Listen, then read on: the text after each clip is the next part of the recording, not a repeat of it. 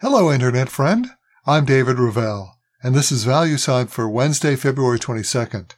For all of our articles and podcasts, visit valueside.com. Well, today, the coming oil crisis.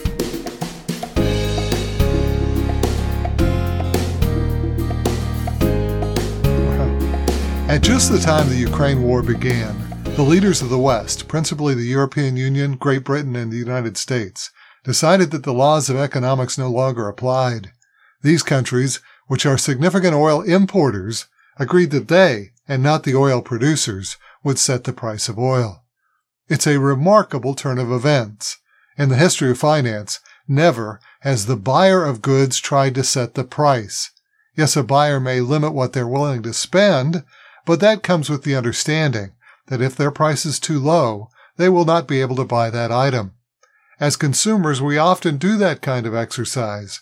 We set a maximum price limit, a budget price if you will, but if we are too far from the market, we know that we just won't purchase anything. Now, who sets the price is fundamental. A child learns every time they walk into a toy store. Some toys your parents might buy for you, but others are simply too expensive. It was a lesson that the G7 economic leaders missed.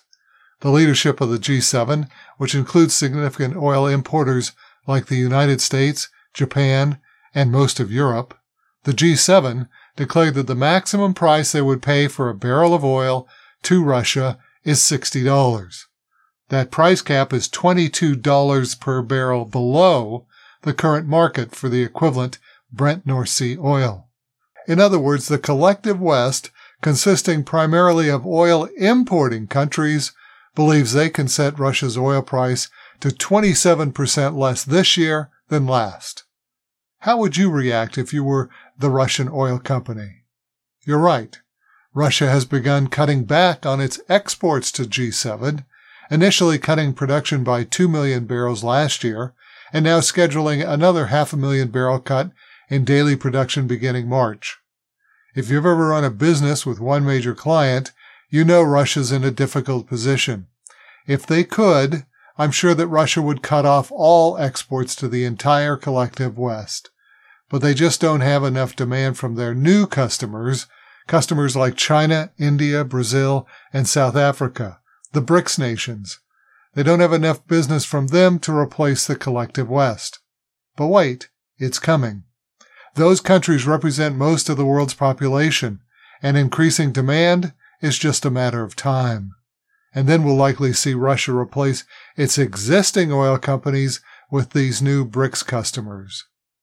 However, Russia will need to be cautious until that time arrives, keeping the existing Western countries and taking a 27% haircut on their revenue, while gradually courting these new customers. In the meantime, the collective West looks to continue on their insane strategy of self-strangulation, cutting off Russia from supplying just the oil we need to operate a prosperous economy. Now, currently, the price cap applies only to oil transported by ship. But now, with the Nord Stream pipeline gone, some in Brussels would like to see the cap on all Russian oil. And U.S. Treasury Secretary Janet Yellen is right there with them. In November of last year, Secretary Yellen made it illegal for any American to participate in the transportation of Russian oil. This enforced boycott will prove particularly problematic for international oil companies Exxon and Chevron, which have extensive operations in Europe. These two companies will likely have to audit the oil they transport to comply with the new regulation. This is consistent with the Biden administration's effort to make the free and open flow of oil as tricky as possible. And it all points to why an oil crisis is fast approaching. So how is American supply of oil?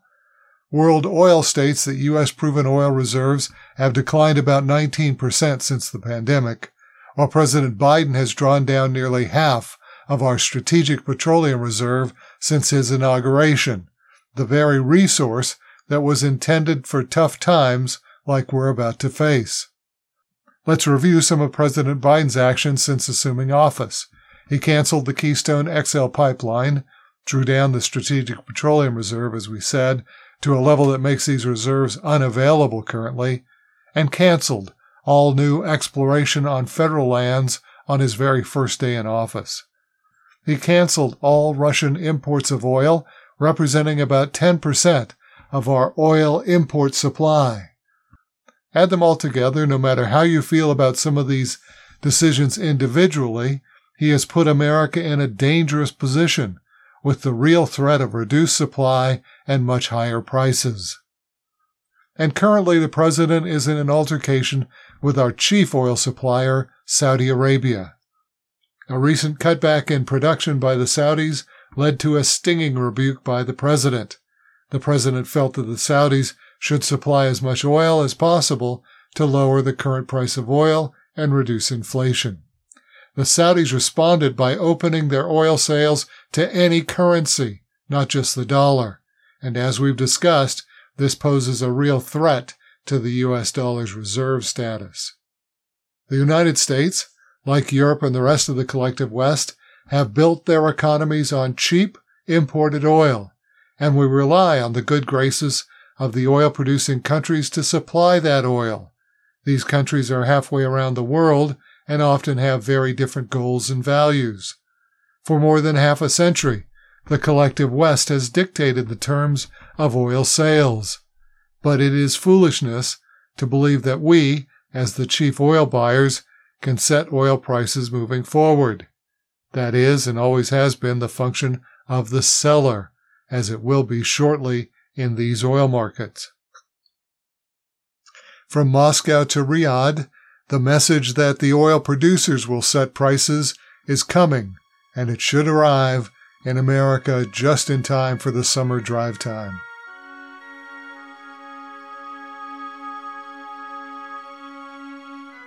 And that's the value sign for Wednesday, February 22nd. For all of our articles and podcasts, visit valuesign.com. I'm David Ravel. ValueSign is independently written and researched. The views expressed are strictly my own.